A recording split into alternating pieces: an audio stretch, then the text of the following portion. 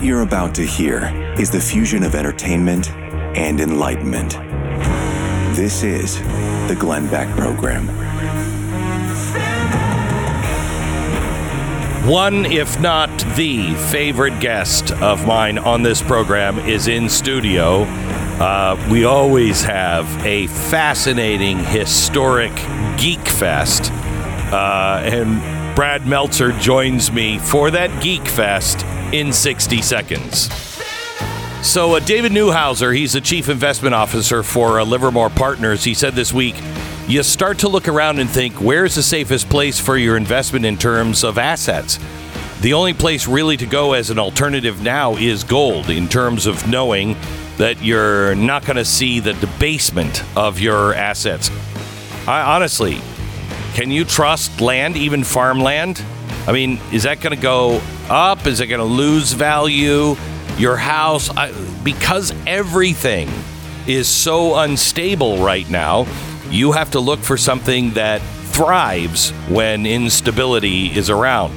This week, Goldline has two specials at goldline.com. First, Goldline is offering 6% in free promotional metals with every qualified self-directed IRA acquisition that you would complete this month. So if you do it, complete it this month, you get 6% of additional assets in to your self-directed IRA. Did you know you can put gold in a retirement account like a traditional IRA or an old 401k, Roth? All of this. Second, with the purchase of every gold legal tender bar, you will also receive at no additional cost 25 Silver Mind Your Business bars for free. That's 866 Goldline. That's where you call and talk to somebody right now. They're waiting for your call. Just ask them for information. 866 Goldline or goldline.com. Brad, it is a thrill to have you in studio. Again, you have a new book out called The Nazi Conspiracy. I had no idea this was even had been planned. The secret plot to kill Roosevelt, Stalin, and Churchill. At the height of World War II, Nazis are planning to kill the big three. I didn't know the story either. How is this? You watch certain history channels, and it's all World War II Nazi stuff. I mean, you think you know everything. I've never heard that. And listen, I obviously watch those same shows. I love World War II. I never knew the story. I don't think the internet is good for many things, but it's good for obscure historical stories. And I found, scrolling through my feed, I found this story years ago. It was a tiny mention, maybe a half-page article. It had barely any facts. I'm like, you're telling me the Nazis tried to kill FDR, Stalin, and Churchill, the height of World War II, and you and I don't know about this story? I'm like, I got to know. And just to paint the picture, it's 1943. It's the moment where Joseph Stalin wants us to invade the continental Europe. He's getting decimated by the Nazis. We, of course, the United Kingdom and the United States are sending munitions and weapons, but he's like, no, you need to invade, basically do what becomes the invasion of Normandy.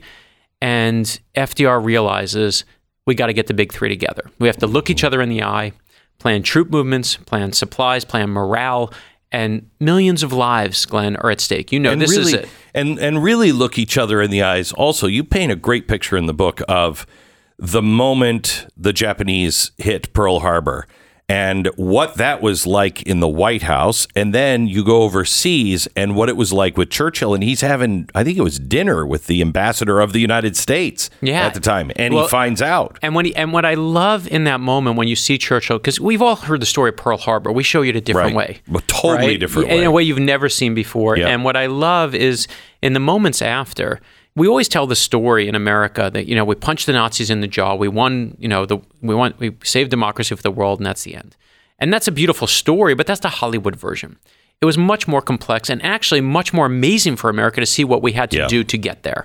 And what I love is when Pearl Harbor happens, we, of course, declare war against the Japanese, but they say to Adolf Hitler, stay out of it. His own advisors are like, stay out of it. Don't mess with America. We don't need this now. And Hitler slaps his leg, literally slaps his leg and says, this is great that it happened. We're going to declare war on them because, you know, strong people declare war. They don't wait to be declared war on. And Winston Churchill remembers this quote he heard about the United States. He says that the United States is like a gigantic boiler. And once you light a fire under it, There is no limit to the amount of power it will produce. And Winston Churchill is exactly right. And we are on. And this story, as the big three are coming together.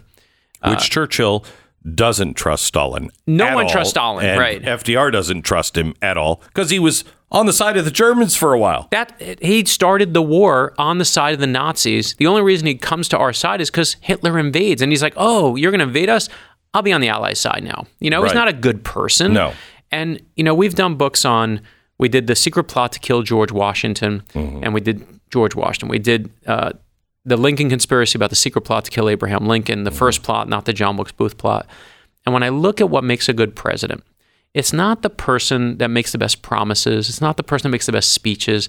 It's the person who, when a disaster strikes, can pivot and deal with that disaster and be the right person for that right moment in time. And FDR in that moment, whenever anyone thinks of his politics, he has one belief in himself, and it's his ability to charm.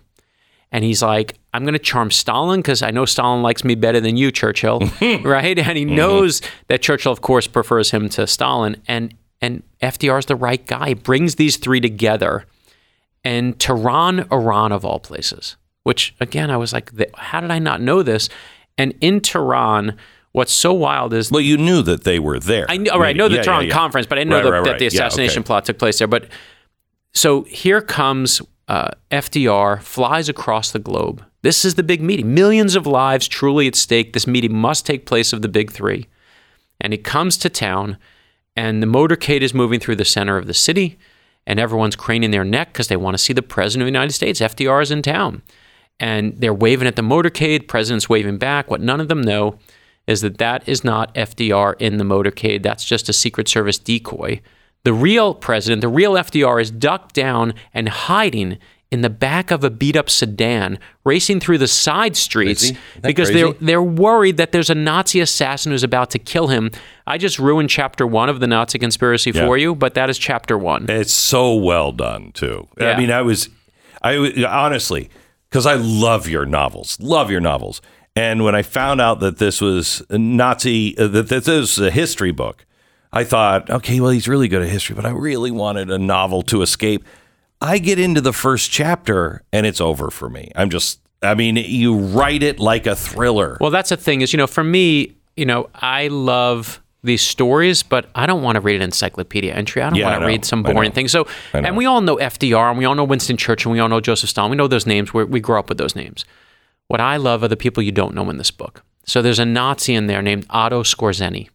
And Otto Skorzeny gets the call from Adolf Hitler one day to come down to Adolf Hitler's secret headquarters, the Wolf's Lair. And you're in trouble when the word lair is in the title, right? Yeah, you know you're not going for a party. Right. And Adolf Hitler wants all of his best special operations fighters, which Otto Skorzeny, and he's one of them, he's a special ops guy. He wants to find the toughest and strongest one. And he lines up all his special op guys in this big room, shoulder to shoulder, and he gives them a quiz of one question. What do you think of Italy? Adolf Hitler says. And they all give these kind of macho answers saying, Italy's on our side. We'll fight to the death with them. Thank you for all this. Otto Skorzeny, this one Nazi, shouts out above everybody else, I am from Austria, my Fuhrer.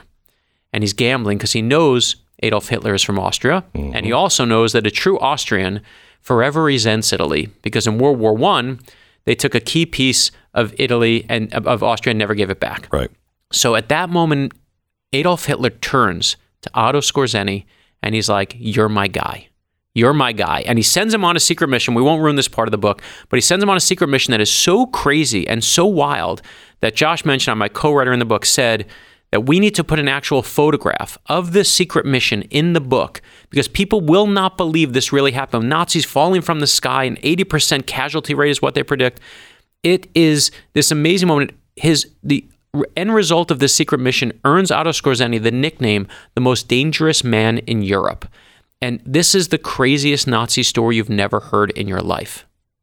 Why? I know. Well, and the thing is it doesn't even stop with him, right? There's a guy in there named Franz Mayer. So there's two Nazis that play a key role in this assassination plot. And Franz Mayer is a guy who's on the ground in Tehran. The truth is the Nazis think he's dead. They think he's captured when the Allies come there. They're like, he's done. But he's actually spent a couple years finding other people who love the Nazi cause. He's got supplies. He sends a message back to Berlin and says, I got a drop zone. I got a safe place you can send me supplies and paratroopers, send me money, and here's a secret code to put on the radio, like you and I talking. You're going to say a certain couple words together, and I'm going to know you got my message. And at that moment in time, the Nazis get the greatest thing that anyone can get in a fight, which is an opportunity. Because the big three are coming to town, and they've got a guy on the inside on the ground in Tehran. So you've got Franz Mayer on one side, you've got Otto Skorzeny on another, and Glenn, the best part is that Franz Mayer is not just there because he loves the Nazi cause. He's in love.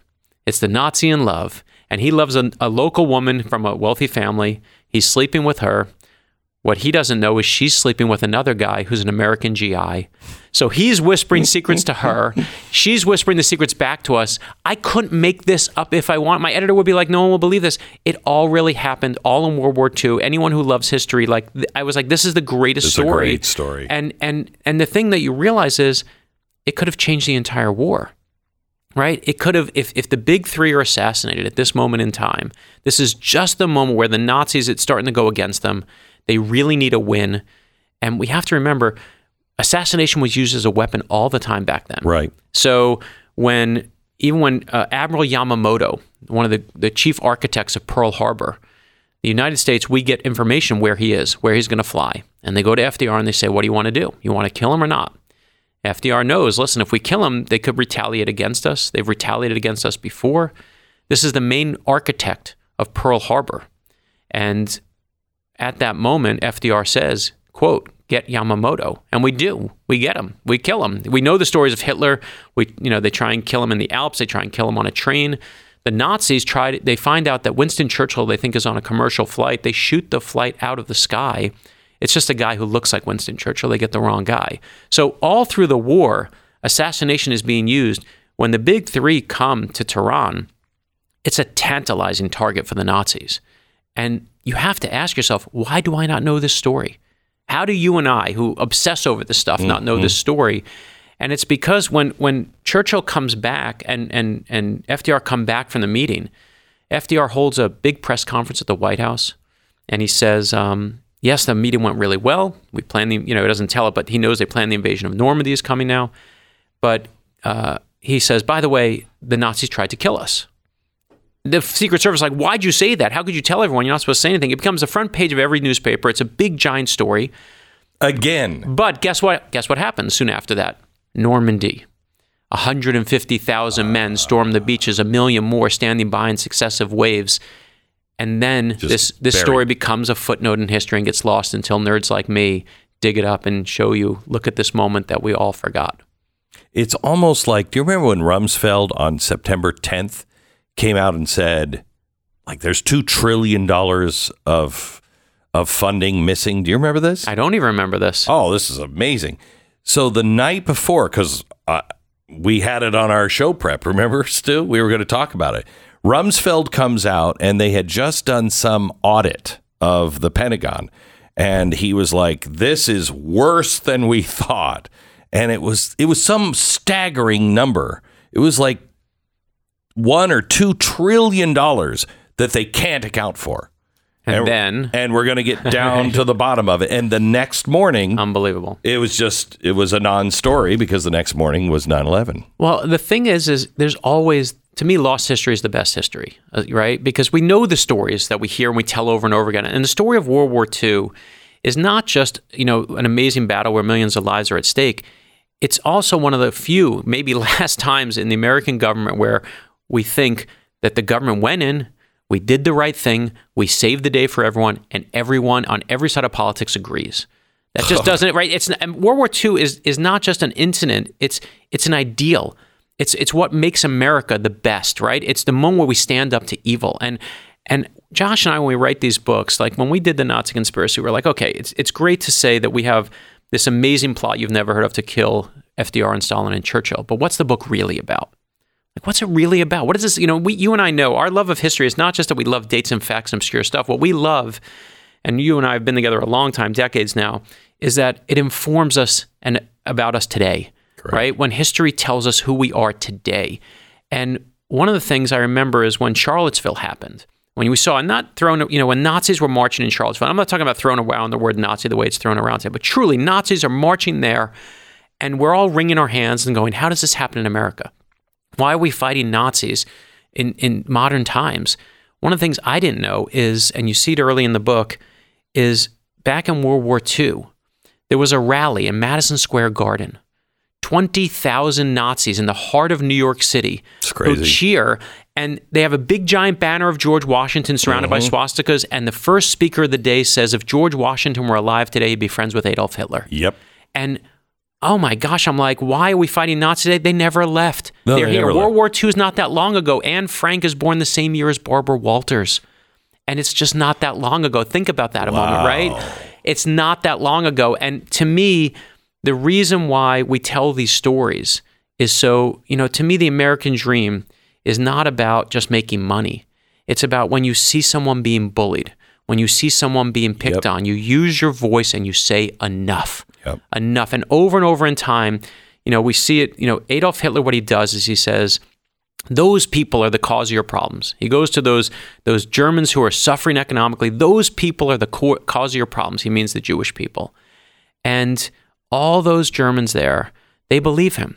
They take him at his word. And listen, when someone says to me, you're the cause of my problem, I'm like, oh my gosh, I'm mad. I hate those people. Who are they? What are they doing? But we see it over and over through history, whether it's the black community, you see it with, the gay community, the immigrant community. There's always a group where someone wants to say, those people are the problem. Right. And when you see, that's a code. And it's a code through history. And we need to be better than what angers us.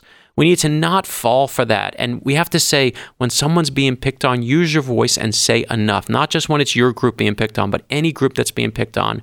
You got to say no. We used to say, I disagree with what you say, but I will fight to the death for your right to say it.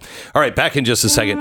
Legacy Box. We're halfway through now, the first month of the new year. Already those New Year's resolutions probably starting to weigh down on you. Like, have you even started? I didn't make one, so it's great. Here's one you could take off your list. Do you have a box somewhere? If you're like me, lots of boxes with family, home movies and pictures and everything tucked away behind, old bowling trophies in the back of the closet. If you have been meaning to find a way to preserve those are disintegrating quickly. If you go back and look at them, you'll see the photographs are fading. Legacy Box makes checking this off your to-do list really easy. You just send the Legacy Box filled with the home movies and the photos and the slides or whatever, and you get back digital copies along with your originals, and it's all done here in America. But it's now in a format that is permanent. We've used Legacy Box before. We're still using Legacy Box. We have a lot to copy.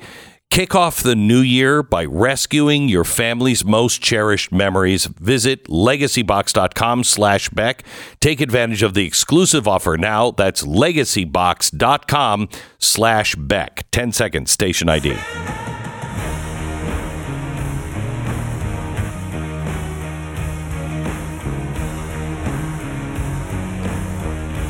So I want to talk to you a little bit about your book, The Nazi Conspiracy, and what do you think would have happened if they would have died?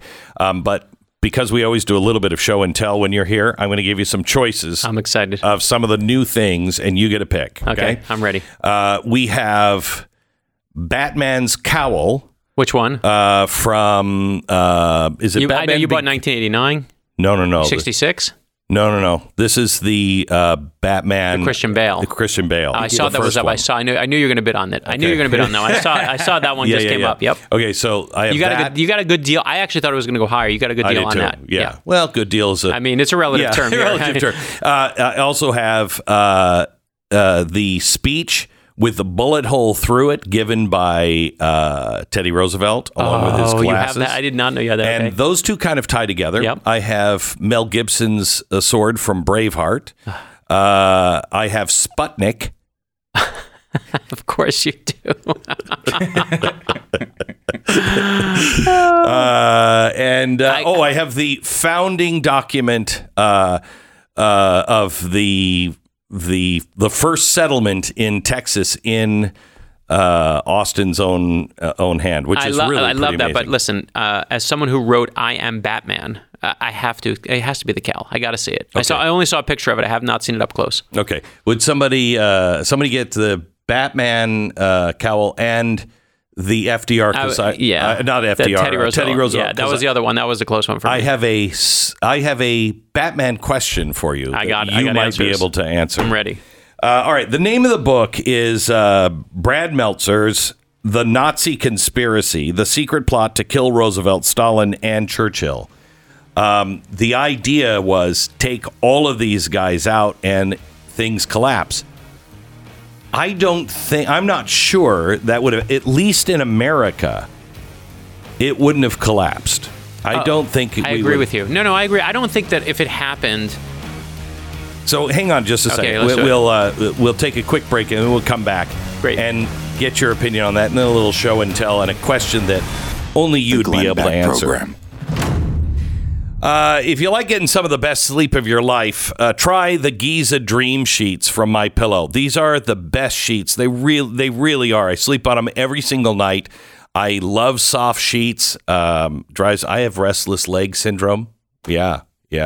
So I just want really, really soft sheets. Mike Lindell makes them at MyPillow, and they are not expensive. They are really high quality because they're made from Giza cotton, the best cotton, breathable, ultra soft, durable. But you can get them as low as $29.98 right now on sale at MyPillow.com. They come with a 10-year warranty and a 60-day money-back guarantee. You're going to get that from any other sheet, especially at that price. Go to MyPillow.com, click on the radio listener special square, check out the sale on the Giza Dream Sheets, and when you click on the square, you're also going to find other deals that they have going on right now with MyPillow products. Enter the promo code Beck at MyPillow.com, or you can call and use the promo code Beck at 800-966-3117, 800-966-3117, MyPillow.com, promo code Beck. Get $10 off Blaze TV right now by going to blazetv.com/Glenn. Use the promo code Glenn.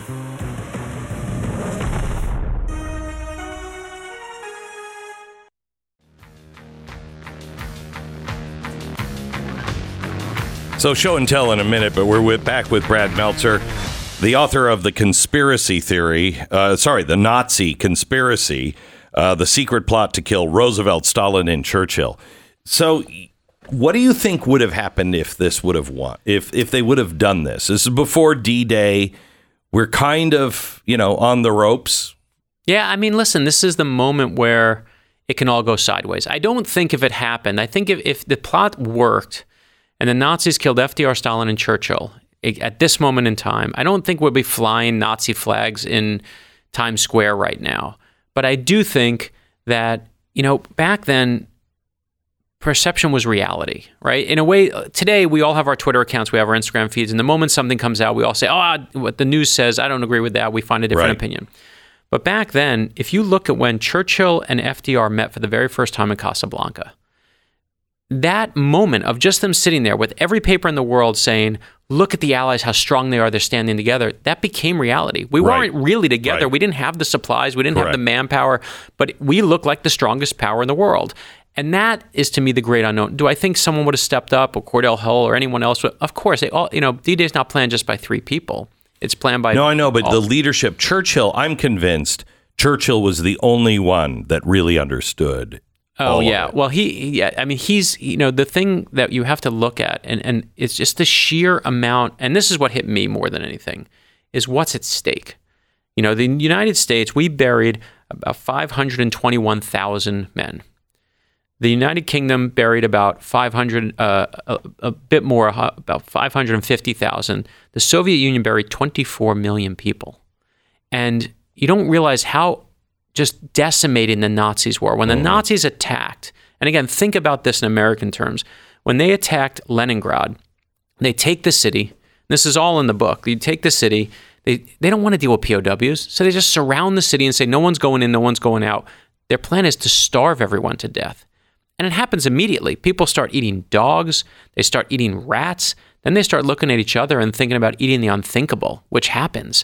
And Stalin did it to and Stalin, Ukrainians. Right out of course, it's the same. Thank you. It's the same exact playbook. And what's so amazing is that in a year's time, in no time, but in close to a year, nearly 1 million people in just that city are dead. It's the greatest loss of life in a modern American city ever in history. And that's one location. So to me, I say all that simply to say, what do I think would happen? Like, obviously, anything can happen at that moment. And you take away our ability to look like we're the strong ones, and God knows where the Nazis go. This is a great book. It is a history book, but it's a story you've never heard before. And even the stuff that you have heard, like Pearl Harbor, written in such a way, you look at it completely with different eyes. I mean, you get the same, bad guy, good guy, but completely different eyes. And you're taken even to the White House and then to Winston Churchill, where I just never thought of those things before. It's great. My favorite thing for Winston Churchill, just two quick thoughts, is I also love, and I haven't said this on anything that I've done, but you and I, so Winston Churchill's at the White House right after Pearl Harbor. I thought this is what you're going to call me on, and Winston Churchill always had a bath every day because he used to like taking a bath. And FDR and his aide walk in on Winston Churchill, and he's buck naked.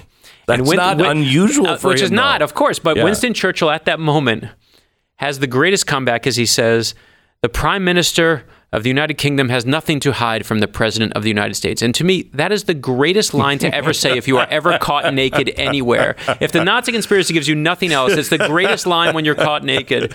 But to me, what I love is, how do you find this stuff out? And for us, it was hard. Like, we couldn't go to the National Archives for this or go to the usual places we go to. We needed researchers who speak Russian, who speak German.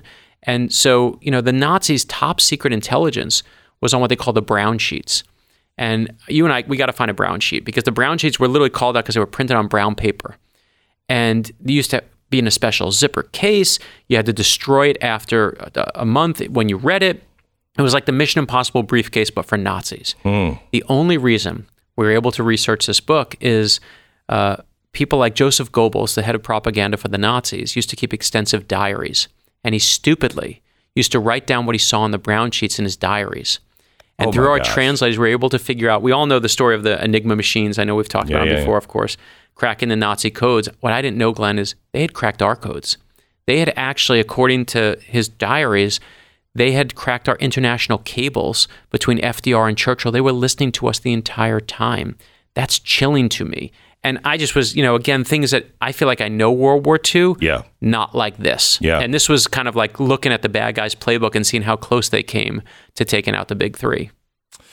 All right, let's do a little show and tell, shall we? Can't wait. Okay, so in front of you is the Batman cowl.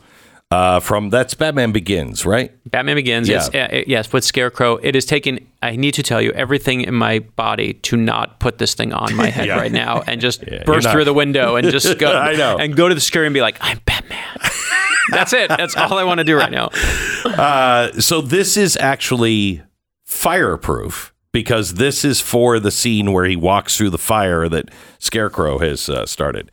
Okay, so thoughts on the Batman cowl? So here's my first thought. My first thought is I saw when this came up right around Christmas time, and all I thought was, I need a Christmas present. So I did not bid on it. I will tell you, unlike the Superman stuff, I did Please, not bid before you bid on stuff, call me. That is, we made a blood oath last time. We are not bidding on things unless we tell each other.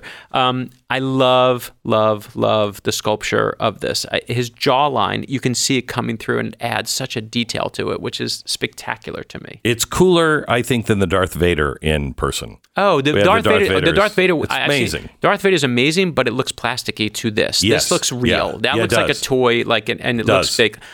I told you when I went on the Millennium Falcon. What? I took my kids to see the filming of Star Wars, and they said to me, you want to meet R2-D2? Of course. You want to meet Chewbacca? Of course. I mean, it couldn't get better. So each thing's getting better, and then they say, okay, come this way, and we turn the corner, and now we're in Pinewood Studios, okay, where they of course film Star Wars. Yeah. I had to pull every favor. I had to give them one child, but I have a couple, so I had a spare. But it was, and I turned the corner. I bring my kids. It's like, this is my one gift I can give my kids. And I turn the corner, and there, what you're looking at is the entry to the Millennium Falcon. Wow. And I take my kids on the Falcon, and I know, again, I'm such a nerd about it, I know where to go. I'm like, you don't have to tell me. I know. So I sit down, and my sons both jump in the two seats. I have two boys and a girl. And they fight, and my youngest son says, Chewie, hit the hyperdrive. And then my other son says, no, you're Chewie. I'm Han Solo. You're in the passenger seat. I'm the driver. And they look at me and they say, Dad, which one's the driver's seat? What's Han Solo's seat? And I'm so used to seeing it from the opposite side because we're looking at it from the inside. I'm like, I don't know. And I turn to our guide and he points to the older son. And my older son says, Chewie, hit the hyperdrive. And we just and they give you a camera and they say, take all the pictures you want because they're filming the new Star Wars at the time. Wow. They say, we'll send you the photos in 2 years. And 2 years later, sure enough, they sent me the photos of us on the Millennium Falcon. That's unbelievable. It was awesome. Unbelievable.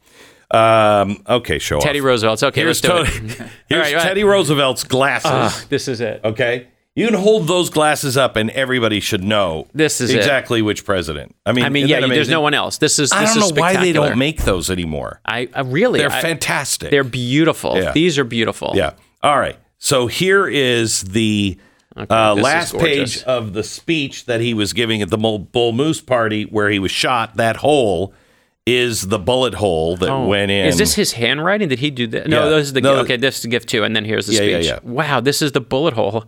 This is an amazing moment. Only you, of course, would have this. Isn't that crazy? I love, and Teddy Roosevelt, again, of one of my favorite presidents of all time, bar nothing. No offense to FDR, no offense to anyone. But Teddy Roosevelt is it. Now I'm reading the whole speech, of course, myself. Okay, so here's the question that Batman only question. you will be able to I'm ready. really answer. Okay, this is legend, and they say they don't know. Okay, but I thought of you when I read it.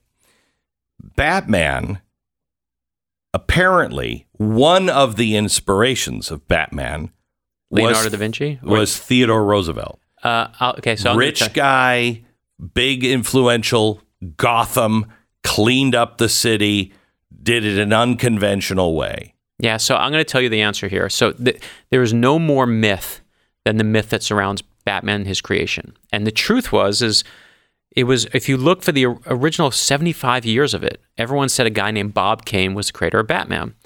I'm on an event with a guy named Jerry Robinson one day, and Jerry Robinson famously created the Joker, and has his hands in Robin and all these other amazing things.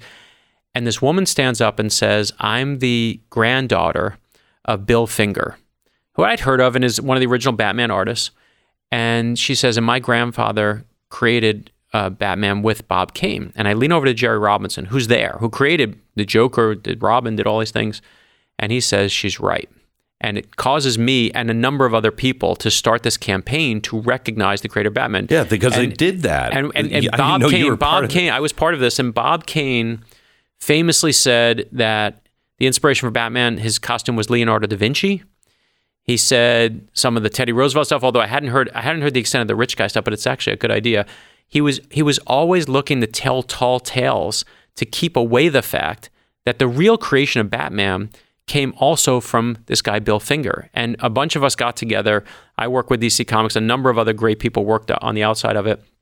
And if you look in the Batman comics now, it says created by Bob Kane and Bill Finger. And the very first comic book that was written that gave him that credit was mine. I put it in there because I wanted to correct the historical record. Wow. And it was vital to me. And I even used to think that Batman, the inspiration for the costume came from Leonardo da Vinci's great bat wings and the flying wings.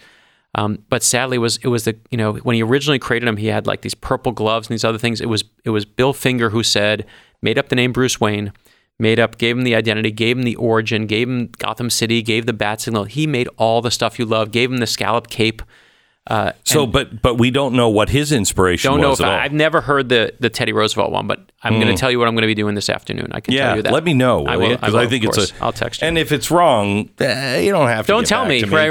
Don't tell me. I love it. I love it. It's a brilliant idea. It really is, isn't it? It's a perfect idea. Yeah. I found it someplace, I don't remember where. Brad Meltzer, the name of the book is The Nazi Conspiracy, the secret plot to kill Roosevelt, Stalin, and Churchill. Well worth the read. Pick it up now. Always great to have you here, Thank Brad. you, my friend. You. Always. You bet. Back in just a minute. Name a piece of technology that you're on more every day than your phone. I'll wait. With me, it's the exercise bike. Anyway, Patriot Mobile right now is offering service with all three major networks, which means that if you're with one of the big three and you like their service but you don't like their values, you can access them through Patriot Mobile. Comes with a performance guarantee. You're not happy with the coverage, you can switch among the 3 carriers for free. Patriot Mobile shares your values, and they're not going to send your hard-earned money to aid in the destruction of America. It's going to be rewarding knowing that you're getting not only a great mobile service, you're also saving money on your plan, and you're standing up for what's still right and good in this country. 100% U.S.-based customer service team. They'll make the switching really simple. Just go to patriotmobile.com/Beck, or you can call them at 972-PATRIOT, 972-PATRIOT, or patriotmobile.com/Beck. Get free activation today with the offer code Beck. patriotmobile.com/Beck, 972-PATRIOT. Join the conversation. 888-727-BECK. The Glenn Beck Program.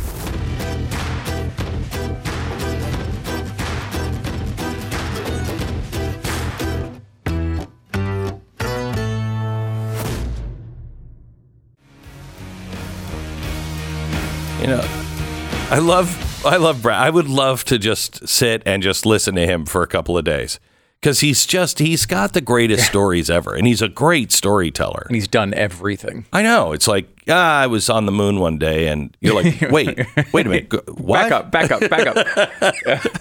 It's incredible. I mean, his books are always great as well, but he really knows how to tell a story. And, he's one of those people too that he the books he writes, he sort of lives through his regular life. Like he is always going after these incredible pieces of history. Yeah. He just loves it so much. Right. You can tell he has joy when you see that in his books too. Yeah. He does. He has joy in telling these stories. I just love it.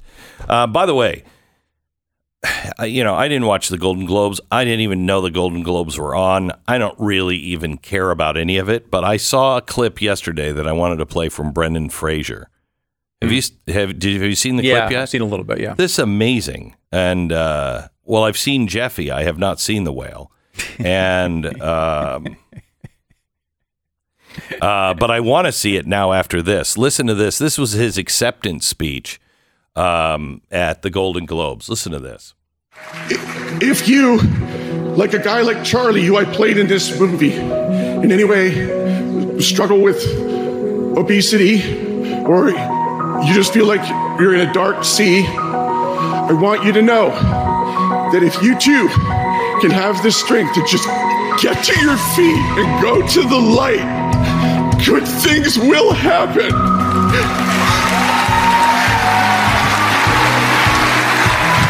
Thank you. Good night. You know what's amazing? Have you seen the people that are standing up? It's like all the people that like Henry Winkler, and people that we know, or people that are kind of, and everybody else is like, they're not standing up to reply. They're like, oh, that's good. All right, move on. But he was so concerned about this movie that he couldn't shoot one of the main scenes one day, and the director just said, Brendan, just relax, go home, just forget about all this. And he's like, he knew this was his comeback chance, and he didn't want to blow it because he loved the role. And he gained 200 pounds for it, something like that. Oh, really? I thought it was all makeup. It's no, real. he really gained that weight. That's the fun part. Yeah, that's getting the fun it part off of acting. is not. I like how it's like everyone's like, gosh, the bravery of that person fighting back against these terrible claims of obesity, and they all stand up and they're all like 108 pounds. Yeah, like every woman in the audience has 0.3% body fat. I love Brendan Fraser because of that speech. I love it, and I'm going to see The Whale, and I mean the movie, not Jeffy. That was mean. See, that's the exact type of stuff that Brendan Fraser's bravely standing up against. Yeah, that's you being hateful. He's more of a hippopotamus, because if you're in the water, he's in the water, you're dead. You're dead. The Glenn Beck Program.